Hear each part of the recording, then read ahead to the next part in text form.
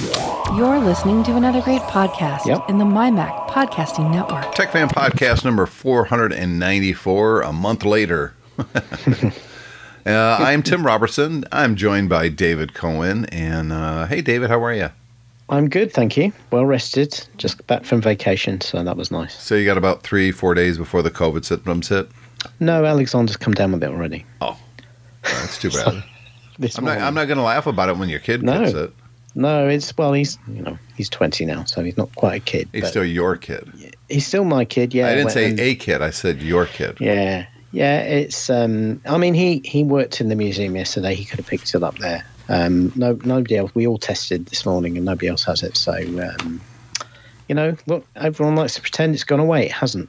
They're talking about summer surge here again in the States, and well, they're talking about surges here as well. And with us, it's always the autumn and then the winter peak. That's when the health service gets strained the most. But as far as I'm aware, there's no plans to reboost vaccinations or anything like that. Everyone, including the government, has decided it's just not there anymore. That's kind of what I'm hearing here too. They're pretending that it's kind of disappeared, and there's no new boosters, and federal money for shots have gone away, and. Look, that's fine if the science and the scientists are saying, if you've already been vaccinated, then you don't need a booster. If that's the case, then that's fine. But I haven't heard anyone say that either. I just heard, we're not going to do anything. And that's a bit, it's not reassuring. And particularly as we're having the government is having the COVID response inquiry at the moment. And I've been watching a little bit of that on LRM on YouTube with you guys. Yeah, it's not good. No. And their principal strategy to start with was how many body bags do we have? That's not a good sign. No, that's pretty bad. Although they say the new strains coming out aren't very strong compared to the initial. And that the shots that we get are... very effective of making it more like cold symptoms. Exactly. But again, if somebody with a science degree who doesn't have a political vested interest stands up and says that, I'd be much more reassured. But we haven't had that yet. So, I had someone I was talking to someone about this just 3 days ago, and they're like, and I kind of made it sound like this could be serious again. And he's like, "Do you want to go back to wearing masks? Like it's like that's." Yeah, well, I was like, yes, I absolutely want to go back to wearing masks because that was so much freaking fun. If the option, though, if the choices are wearing masks or everybody getting really sick and a lot of people dying again, then I'll take the mask. Absolutely. It's not like we were all told, oh, you've got to cut your left arm off. Well, this person made it sound like the worst thing that we had was the masks. And that's right. It's like, that was not the hundreds of thousands of deaths. Exactly. And, and all the people who've got long COVID or have got, follow-on symptoms from being so seriously ill. Yeah. I suspect we're going to see an epidemic of heart and lung diseases over the next 20 years as a fallout from COVID because so many people will have had those damaged by COVID infection. Yeah. And then they will get what appears to be non-related heart and lung conditions over the next few years. Yeah. God damn, we take a month off, we come back with a super pumped up show. Yeah, that's right, You started it. Yeah, I did. I really did. So, cool news, I am going later today to pick up a M1 MacBook Air 13 for work. And as David, I did switch dealerships. I am no longer at the older dealership. I'm now at a new dealership. So selling the same product, but it's 10 minutes away instead of, 40 or an hour in bad weather. So, well, you see, the swings and roundabouts with that, because obviously a 10-minute commute is much nicer. But on the downside, you will listen to far fewer podcasts than you do. I listen to audiobooks in the car mostly, but yes, you are correct. Yeah. And that is actually a thing because I was right in the middle of one that was 48 hours altogether. No, 68 hours altogether. Yeah. And I'm really enjoying it, and I'm getting it in bite-sized installments. But here's the positive. I can drive home for lunch. I was getting DoorDash and all that crap way too much.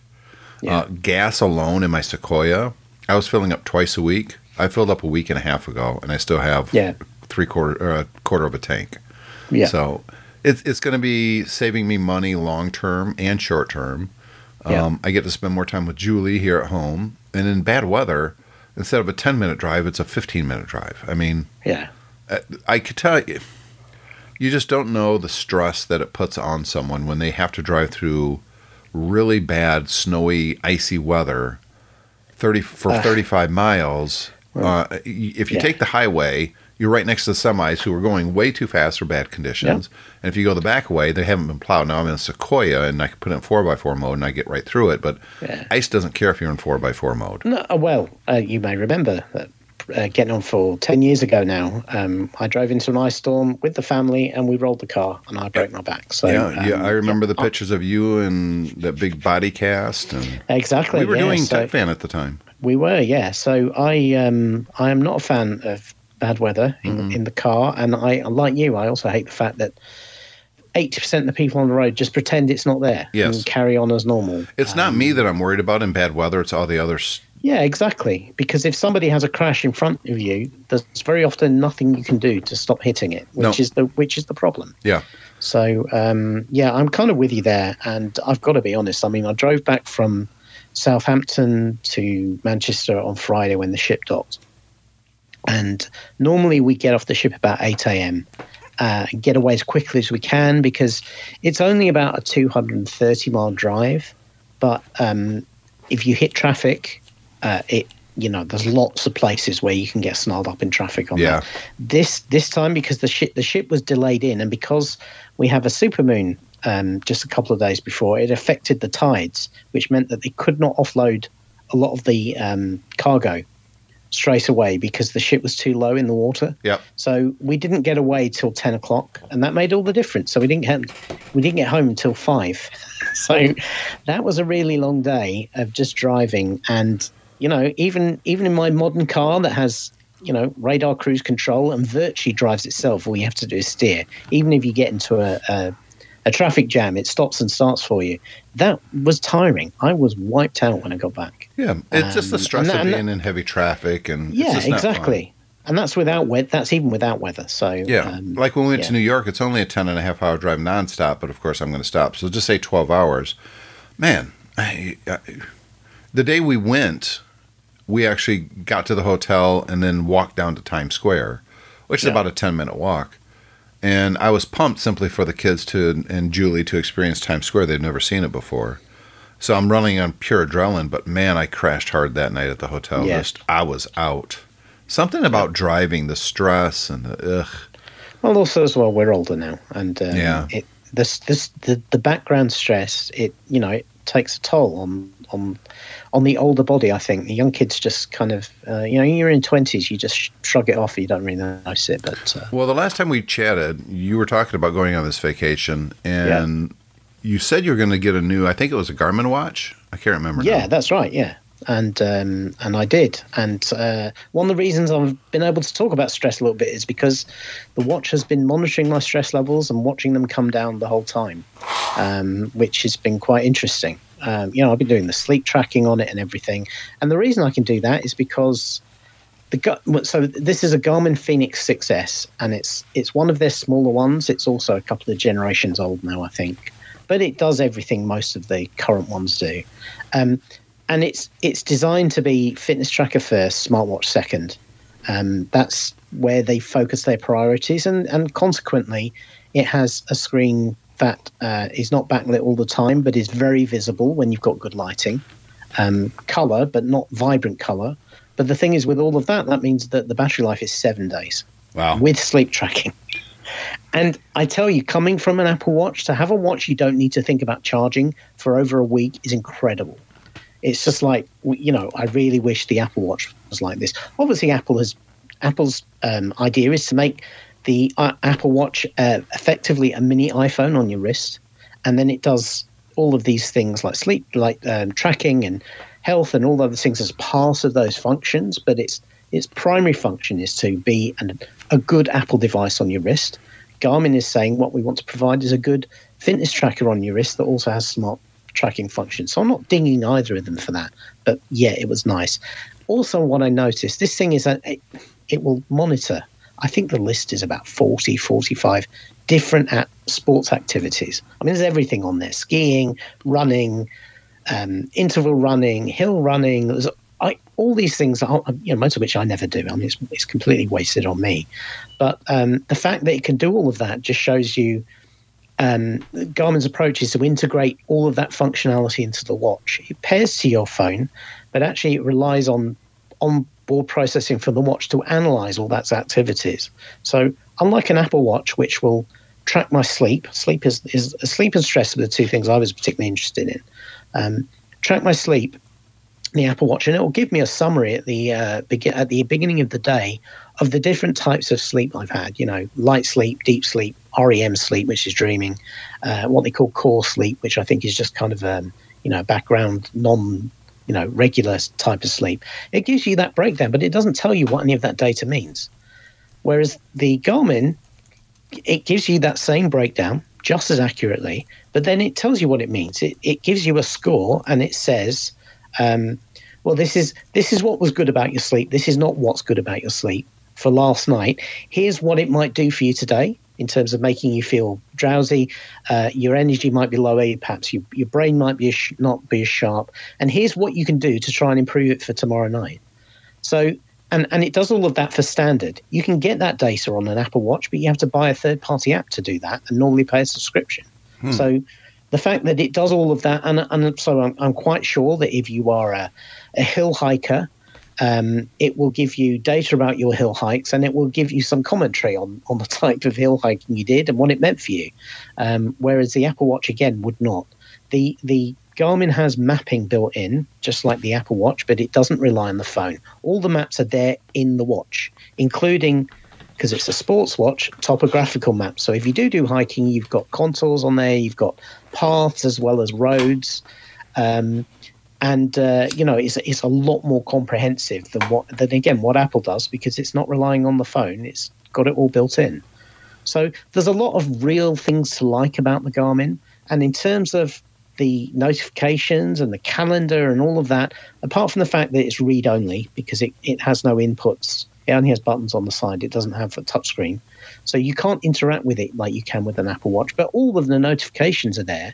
So I would say to anybody who's really into exercise and fitness, if you're more into that and you're looking at a smart device, if that's your primary focus, I would say that one of these devices will be well worth a look over an Apple Watch, because with the Apple Watch, you've got that short battery life, and you've also got this thing that the data it gives you is fine, but it's not very deep. It's like many things Apple. It's not very deep, and you have to buy third-party apps to get the best out of it, and those third-party apps cost subscription money, whereas the Garmin doesn't. So, but that battery life, man, is sweet. If they had an Apple Watch that had even 5 days of battery life, that would be amazing. Yeah, I never wear my Apple Watch at night. Number one, I'm kind of a side sleeper, and that would be uncomfortable. But regardless of that, my battery would be dead in the morning, and I'd have to charge it before I can go to work. And so what's the point? That's what I'm finding. Because obviously, having had sleep tracking for 2 weeks, I thought, well, I've got my Apple Watch back on now. I thought, let's see how that is on the Apple side. And it's a pain in the ass, because I go to bed with my watch on and sleep, and I get up in the morning, right, and my watch is I've got a Series 7. My watch is about 15%. So now, don't get me, the Series 7 is one of the ones that uses their faster charging, and I have a faster charging puck. So I can stick it on the charger before I get in the shower. Yeah, and it takes about a half hour to charge it up fully. Yeah, and then get dressed, and then it's most of the way there. But the thing is, what's easier than that is not having to do it at all. Yes. So I really want to see Apple put some work into that. And you know what? If they changed the screen technology and it wasn't quite as good, but you got better battery life, that'd be a trade-off I'd be interested in. Because I'm not a huge fitness freak, I don't think I would wear the Garmin all the time. But I will keep it for when I go away, because I hate having to carry Apple chargers and charge my watch. With traveling with everyone's got a smartphone, then the kids have normally got consoles and that sort of thing as well. Juggling chargers is bad enough as it is. Having to do your watches as well is just too much for me. So I will keep the Garmin for when I travel. So is that the only tech that you brought with you that was new? It's not. No, I had a new tablet that I bought on Amazon Prime Day, which was the Fire Max 11. Yeah, this is kind of the upgrade from the Fire 10 that they had for a while. This is the first one that I would say Amazon have made something that's closely competitive to an entry-level iPad. $250. $250. It was half price on Prime Day. Wow. So, I got it for a steal. And for the money I paid for it, it is absolutely probably one of the best bargains I've ever bought. Because it's a really good tablet. It's nowhere near as good as an iPad. But you know what? It's as good as a good Android tablet. And if you look at the good Android tablets, they're much more expensive. They're normally about $400-500. And what's an entry-level iPad nowadays? I think it's $329 for the 9th gen. If you want the current gen with, with all the latest stuff, the one that's I've seen last gen at $250. So yeah, I mean, that's right. Yeah, so at half price, and I would imagine Amazon always puts all their devices on sale. Keep talking, David. I got to step away for 1 second. Okay. So if you are in the market for an Amazon tablet, it's always worth waiting for the sales because you will get them for money off. They do refurbish ones anywhere as well. But anyway, the Fire Max 11, as its name implies, it's an 11-inch tablet. It's kind of taller and thinner than the iPad. Because it's got a 16 by 9 or 16 by 10 screen. It's optimized really for landscape use for watching movies. But, it works. It basically functions the same way as any other Fire tablet, just without any of the stutters and delays. And it has a much nicer screen. It's got a 2K screen on it. Nice and bright. The form factor is light. It's made of metal on the back rather than plastic. It feels like a nice tablet. Has a fingerprint sensor on the power button, which is nice. It's really good. It comes with either 64 or 128 gig, but you can put an SD card in it, unlike with an iPad. So storage is not a problem. And obviously it runs Amazon's Fire OS, which is kind of a fork of Android. It's fine. It has obviously all the Amazon stuff very tightly integrated into it, and that works really well. If you want to use Netflix or Disney Plus or that sort of thing, that also works fine. Anything they have on their App Store works fine. What it doesn't have is any Google services, so you can't use the Google Play Store. But I found out it's actually trivial if you want to install a Google app on there. Something that's not on Amazon store. It's easy. There are several websites out there that basically mirror everything that comes from the Google store and allow you to just go to them, click on them on one of these devices, and it will install it locally. So I added Bitwarden for password management and a couple of video players as well that I've used in the past. And it was really good. It worked really well. The battery life, I'd say, is perhaps a little less than an iPad, but not much.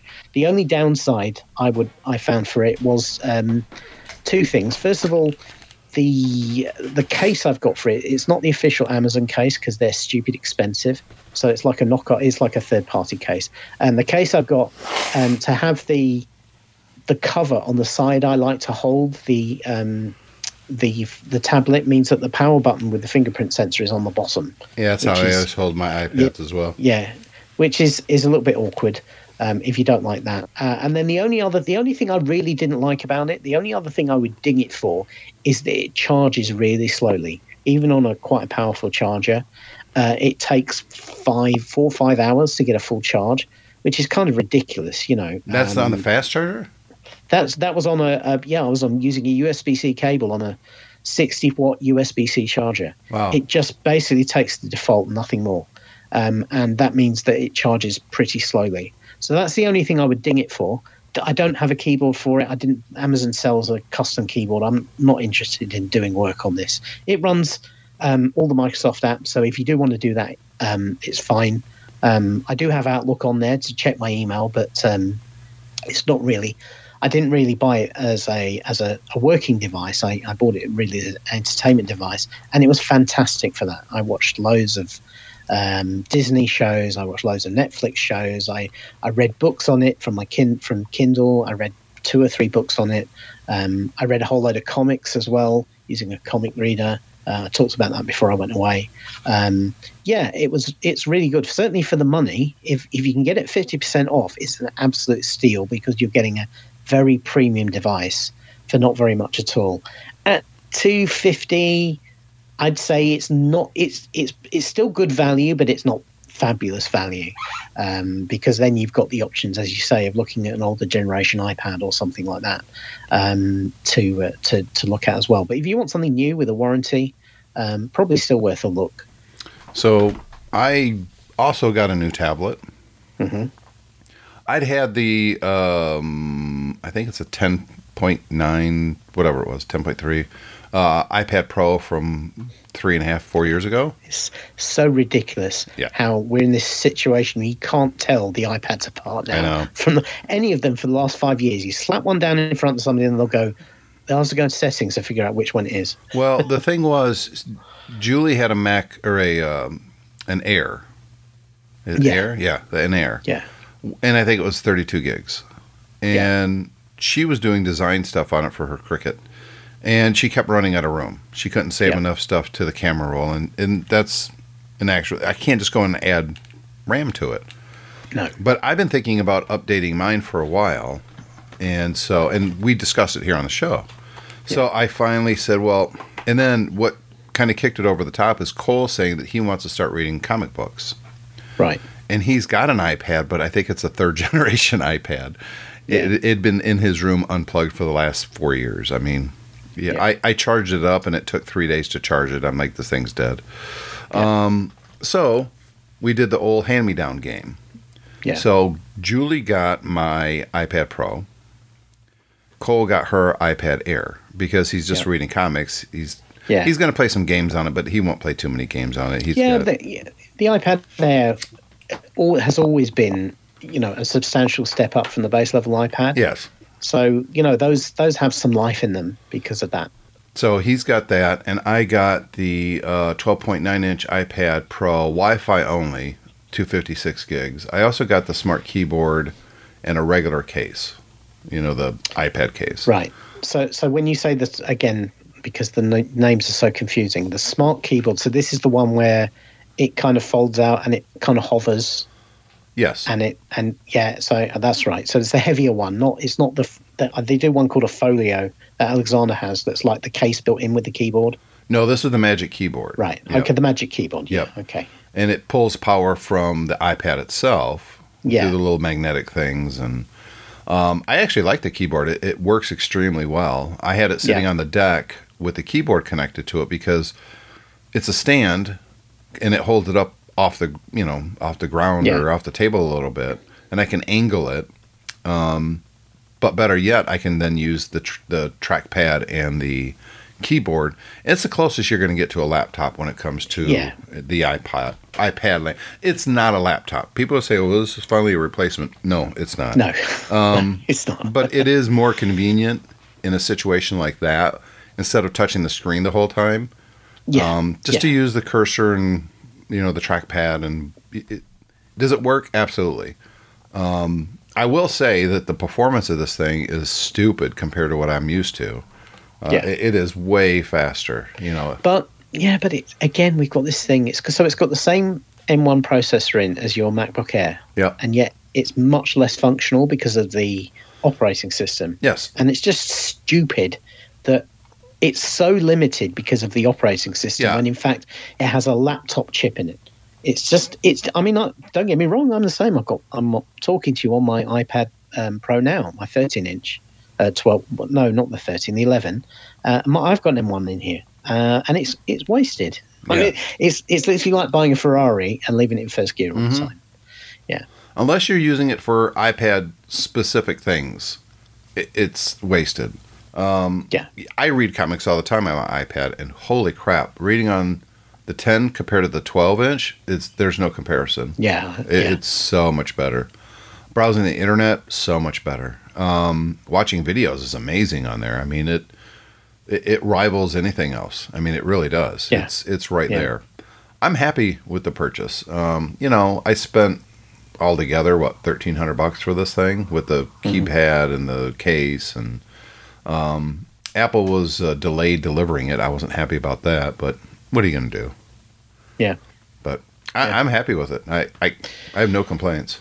Yeah, I just, every year you watch WWDC and you hope that they've kind of opened the floodgates to make the iPad more functional. And it's every year it's just little baby steps. And don't get me wrong, I mean, I think everyone goes on about multitasking. I think the multitasking story for the iPad is kind of fixed now.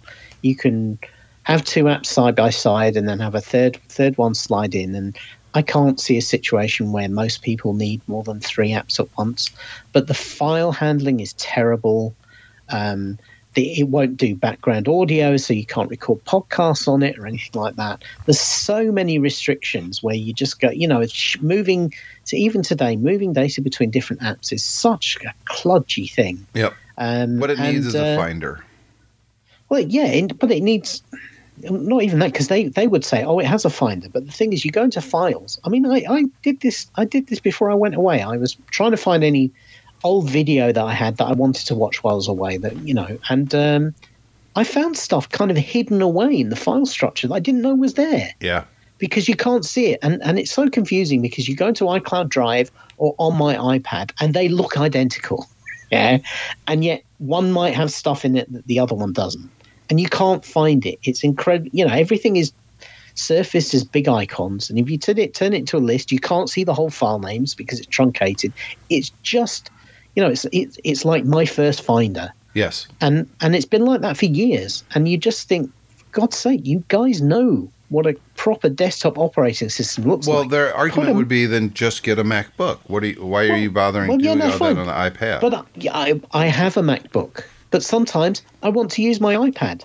And I have an iPad that has the same chip in it as my MacBook. So why don't you make the iPad better instead of telling me to use a different device? Because many people who are Apple customers buy both of them. So it's not even like keeping one set of customers away from the other platform or, driving sales or anything like that. It's just about so many of us have both of them and they're frustrated that the iPad is effectively kneecapped and can't do simple things that computers have been able to do for 20 years. You used to be able to record streaming audio or microphone audio on a Mac back when it came out.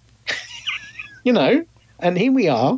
We've got something that literally is a supercomputer compared to that, and it can't do that function just because Apple hasn't got around to or decided ideologically they don't want to write the software for it. Yeah. It is frustrating. What they should do is they should start a new OS. And you should just be able to switch between it. And the new one is kind of like a desktop operating system, and then the old one is still the remaining iOS version. And then people could switch between what they wanted, but they won't. So there you go. That will never happen. No. It goes against their DNA. Yeah, because they're courageous. But if you use the iPad as an iPad, as is meant to be, it's a brilliant tablet. It is the tablet. Absolutely. Nothing else comes close. No argument with me. But you just spent $1,300 on a thing so that makes it more expensive than the MacBook Air.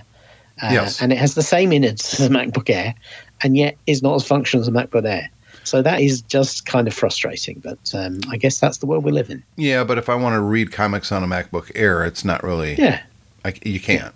I mean, you can, but you really can't. Yeah, but in that case, that's fine. Then don't put M1 chips in. Don't dangle the possibility of these things, effectively being far more capable if somebody opened the floodgates, and make them cheaper. Well, cheaper would be, I would like that. That'd be okay in my book. Yeah. Especially seeing as I'm spending another $750 today. Yeah. Because, I mean... we just had this conversation because before the show, you told me they've given you a Surface Pro, which you don't like, and your employer said, well, if you don't like that, you can have an iPad. Yep. Yeah. And you said, I can't do my job on an iPad. Well, to be fair, what I'm going to be doing in the system isn't what most salesmen are doing. I'm going in there and cleaning up stuff like our, when I say cleaning up, I'm going to change a lot of our automated processes, including emails and templates and stuff like that, that I don't care which device I'm on, whether it's an iPad or the Surface Pro, the screen is just too frickin' small to be able to do that effectively. I was doing it at home here on the big 30-inch screen, but, I don't get paid for it to do it at home when I'm. Yeah, exactly. And but this is the thing. The Surface Pro might have a small screen and all of that, but it is a full Windows computer. Yeah, it's way more for work. It's way more functional than the iPad would be.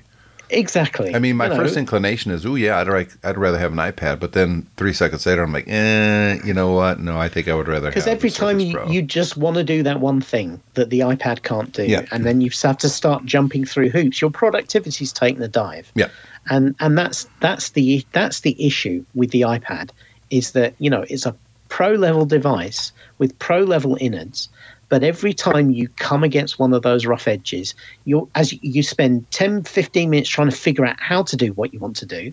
And then every time you do it, you're kind of grating on yourself thinking this is just so stupid. And I know the apologists who love the iPad will go, oh, you can just write a shortcut to do all of that for you. And it's just like, I don't want to be the difference is I've got a Surface Pro. I don't need to be a programmer to use it. Correct. And don't get me wrong, I love the iPad. I absolutely love the iPad, and it's still the computer I use most of the time.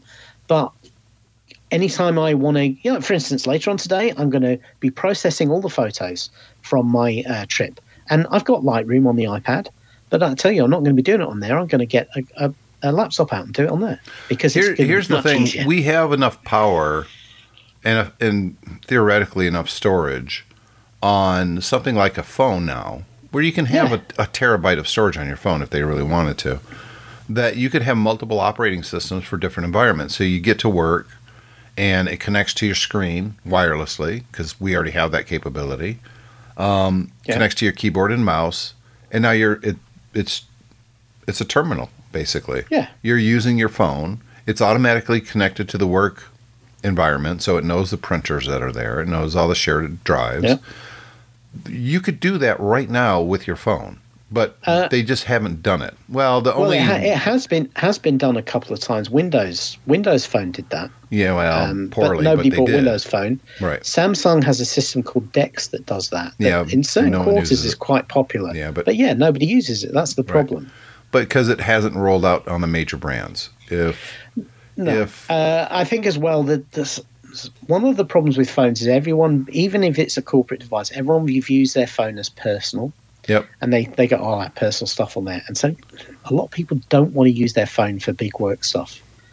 But you can have a work phone. You could have two phones. You can have your personal phone and your work phone. Yeah, I've as somebody who's done some phone management for my company, there are two classes of people. There are the one class of people who say, my phone is personal. I never want anything work related to touch it. Yeah, but then they'll go, but I don't want to separate to carry two phones. And they'll go, why can't you just let me use my phone for myself and that I choose what business things I do on it and not? And it's for security reasons. You can't do that nowadays. Correct. So you say you either use the company phone for company stuff, and if you don't want it, fine, you don't have a phone. But what you can't do is, or you can have your own phone just for phone calls, but you can't access corporate data on it. Yeah. I don't want to carry two phones. Well, it's just like, well, fine, then have the corporate phone and, don't worry so much about your personal data on it because we aren't interested. But it's a big hurdle to jump for some people. It's huge. I mean, and I get it too. Yeah. I totally understand why some people simply wouldn't want that. I get it. But, man, it doesn't make sense that we have such powerful devices now and we can't use them in ways that the technology is already there. Yeah. And the power is already there. I mean, let's be honest. Yeah. You can... Go ahead. I was going to say the current iPhone chips, for example, are pretty much as powerful. They're not far behind an M1. No. Yeah.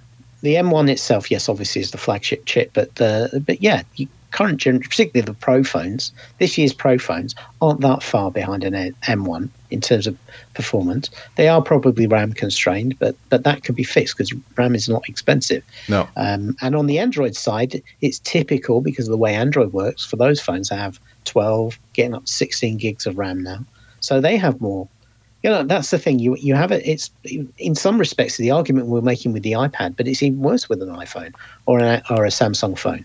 Is that those devices are often more powerful than the computer that you interact with for work day by day. Oh, most of the time it is, because most business computers haven't been updated in years. Yeah. And your phone's 2 years old or 1 year old. Exactly, and it's got more RAM.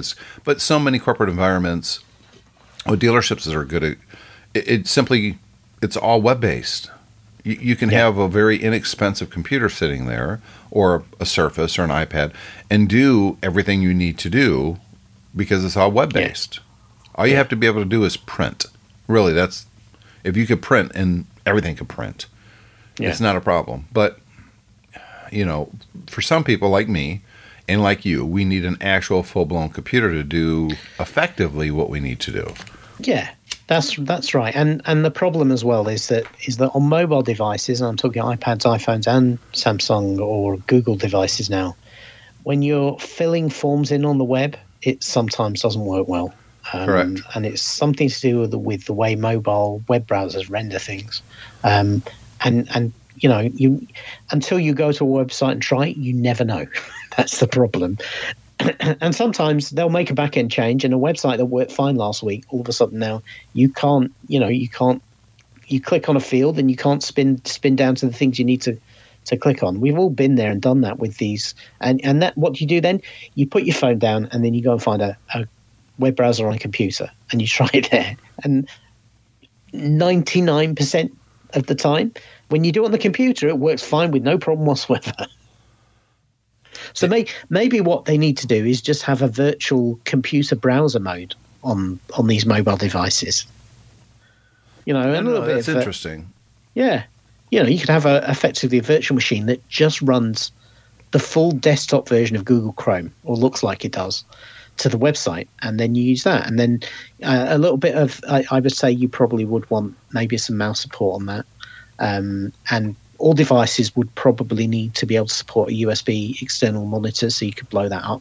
But then you'd have a device that you could probably do for an awful lot of things. There's so much stuff you can do on the web now. Yes. Yeah. I mean, I think probably most businesses have moved to a lot of that web-based applications. Because it's cross-platform. That is precisely why you do it. And also you don't need to install software on the local computers, which is a pain in the ass. Mm-hmm. Yeah, 100%. You had something else in the notes. What was that? I did, yeah. So, and this kind of is tangentially related to what we were just talking about. It's a right tool for the right job type thing. I took a genuine digital camera away with me rather than using just my iPhone. Do they even sell those things anymore? They do. There are not as many as they used to, and it's interesting actually. Most of the ones that are sold nowadays aren't the kind of the pocket cams that you and I used to buy. The compact cameras. Most of the time now they're what they call a mirrorless digital camera, and basically it's an SLR, but they took the SLR bit out. So instead of having, used to be with a high end camera like a Nikon or a Canon, you'd look through the viewfinder and you were actually looking through the lens through a mirror. And what would happen is when you took the picture, the mirror would pop out of the way and expose the sensor behind the mirror and take the picture. And that's what digital single lens reflex DSLR meant. Nowadays they've got rid of that and they use what they call mirrorless cameras because they don't have a mirror, and you have an electronic view screen either on the back of the camera or through the general eye hole that you would used to use, and you are still looking at a digital image that's on the sensor, and then you press the button and take the picture. But they have the same advantages that the SLRs did in that you can swap the lenses and put different lenses on for different functions. So the reason I took this camera away with me was because I was doing 2 trips while I was on the ship. I was going, when we were in Gibraltar, we took a trip to go out to the Gibraltar Strait between Gibraltar and Africa, because there are dolphins there, and they have trips that take you out to see pods of dolphins. And so I wanted to take pictures of that. I didn't really want to be hanging over the edge of the boat with my phone. Because that's a good way to lose your phone into the bottom of the Mediterranean Sea. Yeah, pretty quick too.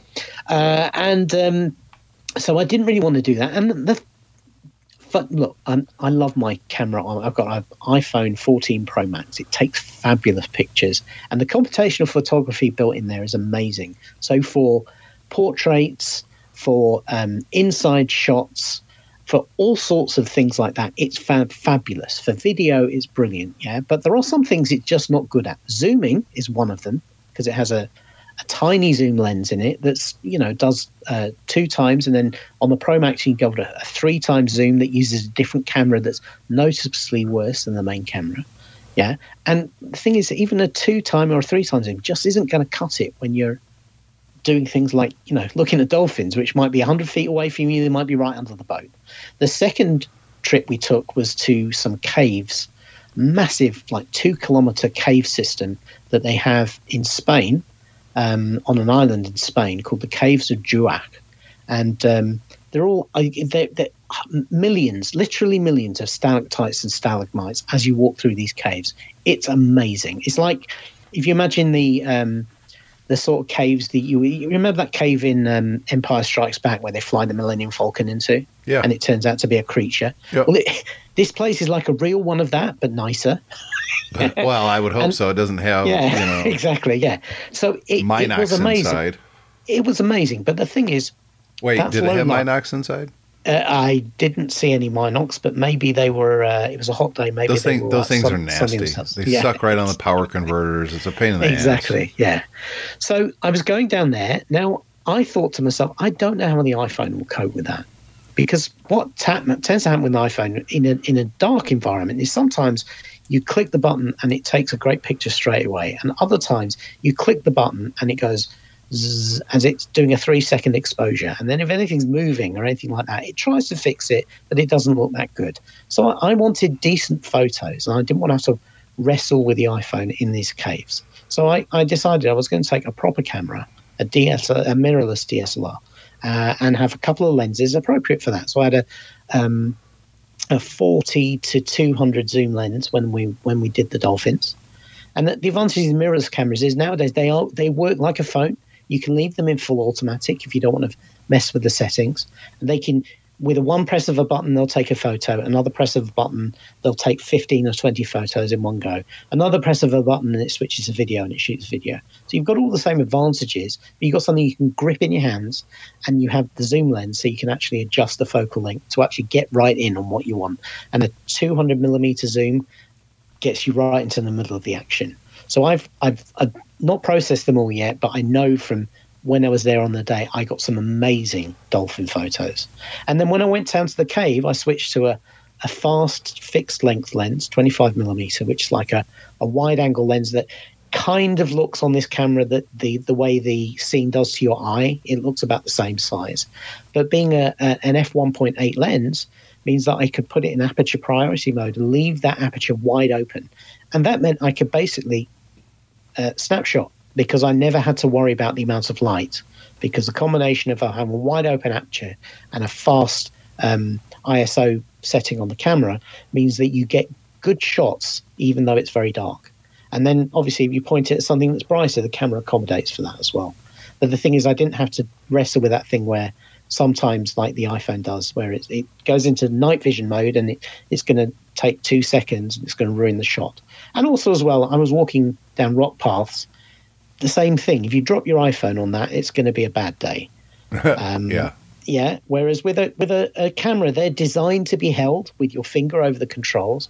And I had a side grip on mine, so actually the strap went over my hand as I wrapped around it, and that basically means you can move your hand wherever you want, and the camera's not going to fall out. You've always got your fingers wrapped around the grip, and you've got something tight holding it to your hand, and that just makes it much more secure. So I felt that for those two particular functions, it was worth having a proper camera. And that, the thing is, the one I've got is an Olympus. It uses the Micro Four Thirds system, which is smaller than what Canon and Nikon use. But nowadays these cameras, they're not much bigger than the old compacts. They really aren't. They're quite heavy. They're not heavy. They're quite light. They're quite. I wouldn't say they're pocketable, because obviously you've got a lens sticking off the front. Sure. You can get pancake lenses that make them like a compact camera. But they're not hard to handle. They're very easy to slip into a small bag. I had a small 20-litre backpack, and I would just put it in there when I wasn't using it, and it was fine.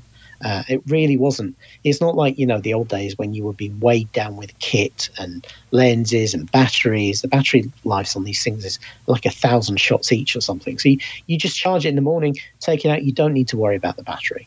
And also as well, the advantage is you don't need to worry about draining the battery on your phone and then not being able to take pictures because your phone is nearly flat. I took some stuff with my iPhone as well to compare. And some of the photos in the Ks in particular came out really well on the phone.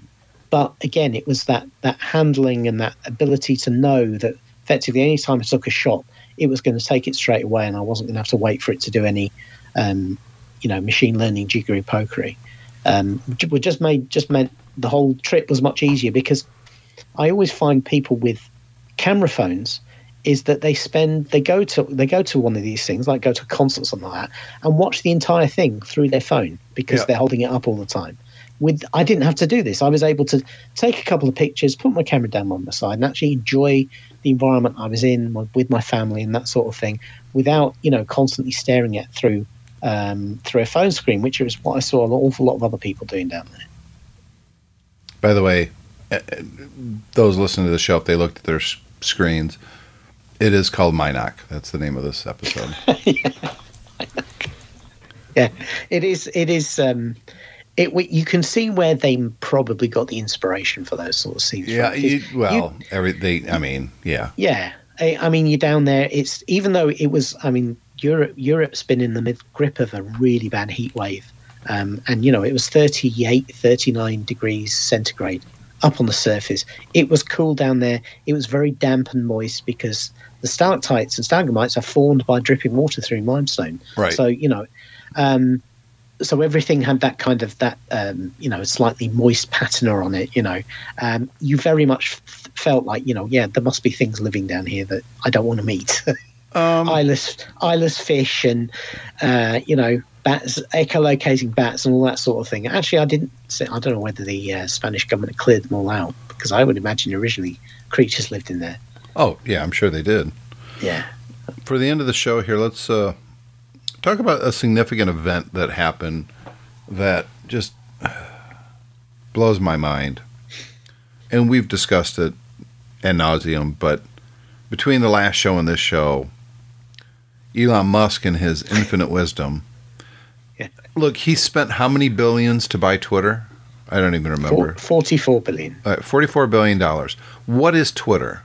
Okay, so it's a social media app that was losing trust with users, let's be honest. They had been seeing for a while a decrease in user activity, an increase in hate speech. There were problems. And it was very much affected by the high level of use of your former president. Yes. I think it really started. The rot been going on for a long time, and that really legitimized the rot. Yeah, it allowed hate speech to be accepted by a lot of people. All of a sudden, it's fine to be racist again. Yeah. But putting politics aside, there were many problems with Twitter. And so some thought when Elon Musk coming in with his billions and taking it over, and most likely taking an active role in the management and what Twitter's going to become, some people were optimistic. I wasn't, but who cares what I think? A lot of people were. I think more people were not. And he did some pretty stupid things, in my opinion, right at the beginning. And it just continued. But what is Twitter? What did he buy? I would argue he bought the name. He bought a brand. Right, which is the name. Yeah, a platform. But the platform doesn't mean anything without the brand. Well, because anybody could create a Twitter and, Yeah, but the technology isn't unique. Yeah, he brought a brand. The brand and the platform kind of are related to each other. The brand drives the platform drives the brand. Elon Musk appears to know nothing about either of those things. No. He's decided to abandon the brand and rename it to his favorite letter. He names everything X. Yeah. Space X. PayPal originally was supposed to be XPay. Yeah. Yeah. He's obsessed with it. Even one of his kids is called X. I mean, this is literally like a 7-year-old. because when you're 7 and you like something, you want to slap that on everything. You slap the stickers on your library books, you slap the posters on your walls. It's just like, this is the coolest thing ever. And that's how he's behaving. It's like X is so cool. Yeah. And he knows nothing about branding because he's basically abandoned a brand that everybody knows into something that's even if it was cool, and I'm using air quotes there. It's worse than that. Think about how many websites have a Twitter button on it. News flash for you. He broke those because you've got to pay for the API. We had this on my company just the week before I left. The lady who runs marketing came to me and said, so we have a function on our website that shows all our latest tweets for the company. And she says it stopped working. Can you have a word with the IT support people who are a third-party company and see if you can figure out why? And I said, I don't. She said, they've been going that maybe we need to update a component or a WordPress. I said, no, I know exactly why. It's because Musk turned off the API unless you pay. And so she said, well, how much would it be? I said, well, I don't know, but it's certainly not zero. And I said, you need to decide. I said, and the thing is as well is he may decide to change the charges to the API, desperate for money. I said, you need to decide how important it is to have that on our webpage because we're going to have to pay for it now. And she said, I guess it's not that important. Right. But the thing is, there was no notification. There was if I hadn't known that, it just stopped working. And loads of people, including our IT support company, had no idea why because he's just pulled the plug. Yeah. So again, that's another example. But the thing is, yes, everyone knows what Twitter is. Even non-technical people know what Twitter is. Everyone knows what a tweet is. You can't call them a tweet now because they're not called Twitter. So how do you refer to something on Twitter? An X post? Well, now it sounds like something you write on a Pornhub website. Yep. An X post. Yeah. And a video on Twitter is now an X video. Well, that definitely sounds like it's porn. It's the stupidest thing ever.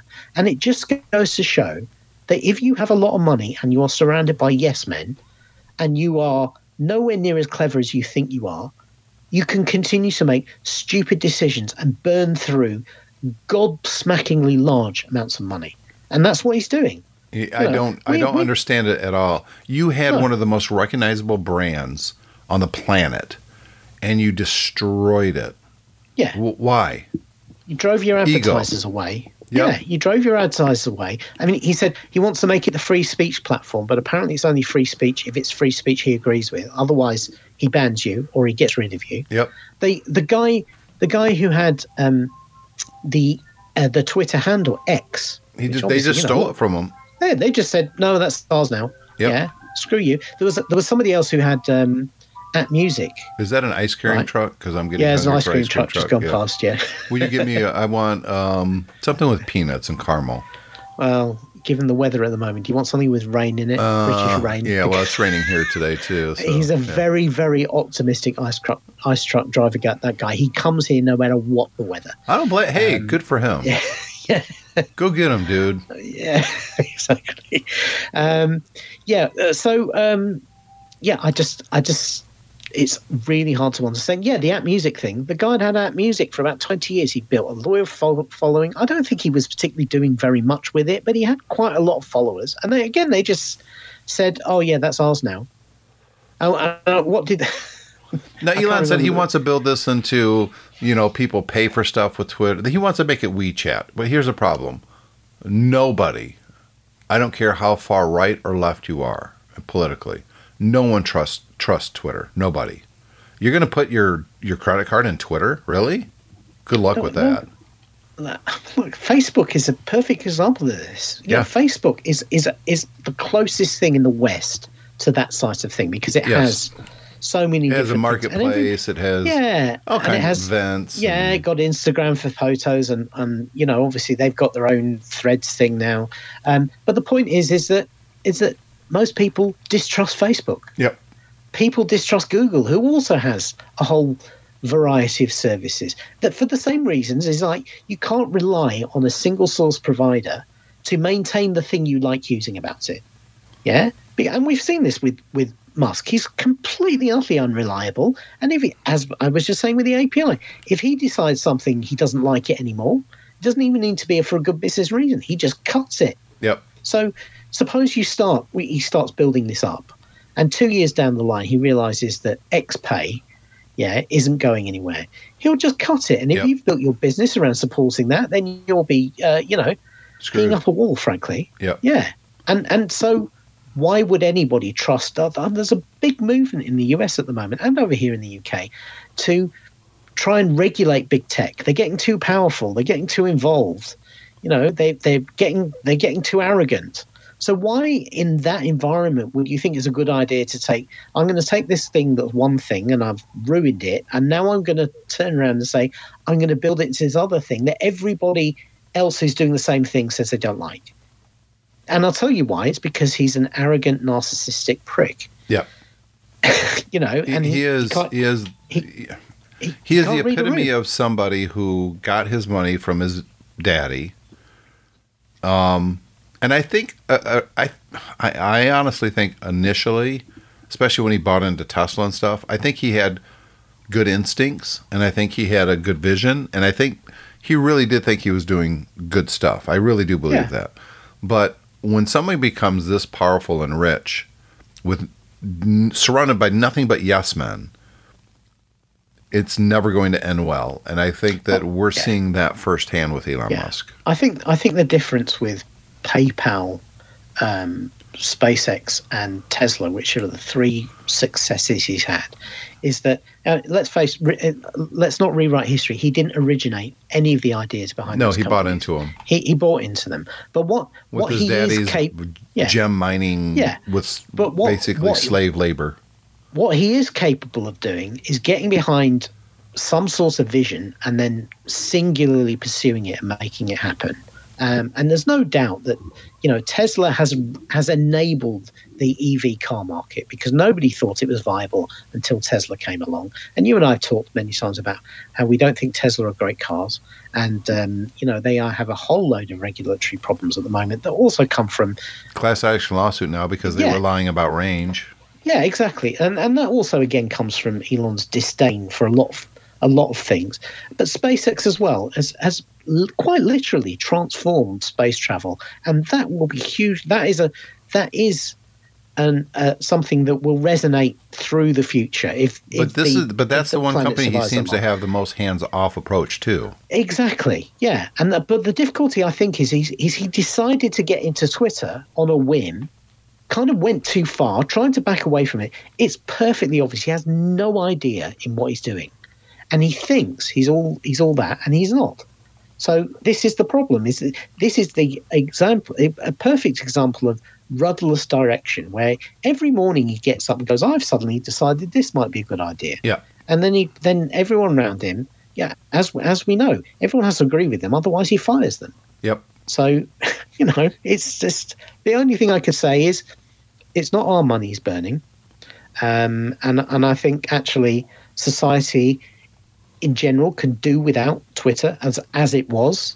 So from that point of view, let him get on with it. But every single thing he does is just much like somebody else who once got into a position of power and then astonished us with the badness of his decisions and the stupid things he said. It's just every time you think you've reached a new low, then he goes, "Hold my beer." It's unbelievable. I don't understand what the guy's doing. He seems completely unhinged, but what are you going to do? Yeah. I mean, all the power is his. The only thing is I do feel sorry for the people who work there, because, I think it must be horrible working there now. And I think a lot of people whether you liked Twitter or not, had spent a lot of time and energy working for the company and trying to make it what it was, who basically just got tossed out the door. Yeah. And also as well, I'll tell you who else I feel sorry for. I feel sorry for anybody who's got any sort of business relationship with Twitter, because obviously we know now that because he's desperate for cash, he won't pay his bills. He's just literally it's a $44 billion company, or at least it was, and then he's turning around stiffing people and paying hosting charges and rent. and severance packages he's promised them, and all of these other things. I mean, the guy is he's just a despicable human being. You know, not to take anything away from what you feel about any of the achievements he's achieved. Yeah, the point is he's clearly shown us he's a despicable, horrible human being, and that's no mean feat in today's society when we're surrounded by a lot of horrible people. It's almost funny though. It is, yeah. But the thing is, it's like everything nowadays. It's like you read it and you think, well, that would look like a headline from The Onion. You know, it looks like a parody, and it's not. It is a parody. He's parodying himself. Yes, yeah, that's exactly my point. He's a parody of himself at this point. Where do you think this ends? I think Twitter's going to go under eventually. I'll be amazed if it's here 2 years from now. I think it's circling the drain because it has such debts and it can't survive financially with the way it's being run. I think he's going to lose. Probably was always going to be difficult anyway. Yes, but I think the other thing is a lot of that debt is propped up by Tesla stock, and you know what? Tesla's not looking so hot either at the moment. Right. You know, there's a lot of pressure on Tesla. If a margin calls happen against him, and I don't know if that's what they call it or not, but if they call his loan, they're going to take his Tesla stock. They're going to take Twitter or whatever it is. And depending on how his financial arrangements could take SpaceX as well. I mean, the whole thing could implode like a deck of cards because we know that the way a lot of these big billion-dollar deals are structured is kind of like a Ponzi scheme anyway. It all relies on the fact that everyone never calls for their money back because they're hoping eventually their investment will grow. And anytime somebody does call in their marker, then all of a sudden you need cash. And I don't think Elon has a lot of cash. I don't know. You know, and the assets he's got aren't worth the cash he's borrowed against it. No, it's going down big time. Twitter is worth less than $20 billion apparently now, and he paid $44 billion for it. You know, that's a lot of green to find if somebody says, "Oh, I want my money back." And they're eventually going to get tired of the antics, and that's exactly what's going to happen. Yeah. Somebody at one of these big banks is going to say, "You know what? We need our money now." Yeah. I mean, I don't know how he gets away with what he's getting away with. I mean, he's not even paying half the stuff that he's supposed to be paying with Twitter. He's just not doing it. I mean, it just makes me, every time he threatens somebody with a lawsuit, I just think to myself, which legal firm would take that job on? Because you're not going to get paid if you don't win. Right. Yeah. So who would do that work? Nobody. You know, to get associated with a toxic person like Elon, and then run the risk that you're not going to get paid at the end of it. Screw that. Yeah. Well, I mean, all you got to do is look at Trump for that. He's got jokes of lawyers because they're the only people that will take his business. Yeah.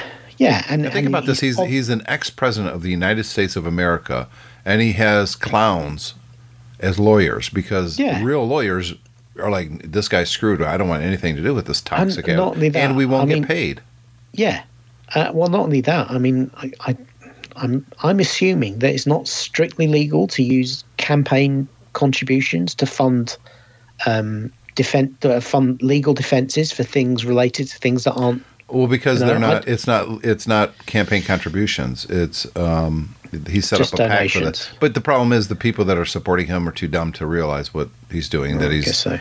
But I'm not saying anything bad about them other than they're super gullible and have no idea. I mean, there's people that say even if he's convicted, they'll vote for him. What are you, stupid? You're just stupid at this point. Yeah. And that's not an American thing. That's a worldwide. You got just as many dumb people. I listen to talk shows in the UK. You guys have the dumb people too. It's everywhere. We have a lot of them here too. Yeah. And it's definitely spreading. And we probably have a more perceptive media than you do, but they fall into some of the same traps. There's a lot of people who don't even listen to any of the media. They've just decided on their opinion, and that's it. And that is a worldwide, as you say, a worldwide problem. But I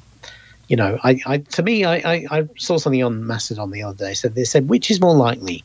The Democrats have taken over the Justice Department, all the law enforcement, all the state attorneys, and they are compelling them to go after Trump for political reasons when he's done nothing wrong. And the evidence has all been faked, That's one side of the argument. Or on the other side is he actually did all these things and deserves to be punished for it. And if you think that actually the conspiracy is the easiest thing to do, well, About a week after X commandeered the popular @X account from longtime Twitter user, blah, blah, blah, another user has reported that as just keep X talking for a second. Yep. @Music has been taken from a guy. 16 years ago, this is being reported in Ars Technica. 16 years ago, I created @Music and have been running it ever since, says Jeremy Vaughn, director of engineering at the nonprofit Life Happens, posted on X. Just now, Twitter/X just ripped it away. Super pissed. Vaughn told Ars that he created the @Music account in 2007 as a way to promote independent music being performed live in Second Life. For those who don't know what Second Life is, Google it. But he has been using this account. He's a software developer. He's coming up ways to use the audience and Twitter and all. He's been leveraging this account since 2007. He's had buyers come to him. The best he's got was a $5,000 offer, but he just thought there's more value in keeping it. X now has just taken @Music. Just taken it. Just @Music, nope. They just taken it. Yeah. It's look, is it their right to do that? If they want to do that, that's fine. But no, it's not fine. It's not fine. It's legally fine. Yes. It's their platform. They can do what they want. But the problem is this is them all over. It's you take your people, your most loyal customers. I mean, this is a guy who's still sticking with Twitter despite everything that's gone on in the last 6 to 8 months. And he's still using it, and he's still on there, and it's kicking him in the balls and saying, yeah, thanks for your service, but, now this is ours, right? No offer of compensation. There's some joke offer of, you can come to San Francisco and we'll give you a tour. Yeah, and maybe we'll give you some merch. Well, this guy says, Vaughn, who had the @Music handle, Vaughn is mostly a Musk fan, as he is interested in Musk's electric car and space development. He said that his experience with X hasn't tainted his opinion of Musk what are you, stupid?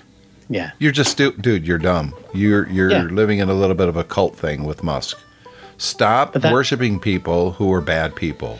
That's the problem. It is a personality cult. That's the thing with Musk is exactly the same as it is with some of these other guys. It's a personality cult. And it's like when you live like that, and that's what you think of people, then they can persuade you that anything they could do no wrong. Yeah, and logic doesn't play into it at all. No. David, you're here next week? I am, yeah. So COVID permitting, yes. We'll be back next week with the Geeks Pub. A lot of good stuff going on in the geek realm right now. I can't wait to talk about it, including Star Trek Discovery, which has just been so phenomenal. Strange New World, which has been phenomenal. Marvel wrapped up Secret Wars. I don't know if you watched the whole thing. Secret Invasion, yeah. Not there's time. I'm not going to get back. That's next week. So I'll see you next week, my friend. See you then.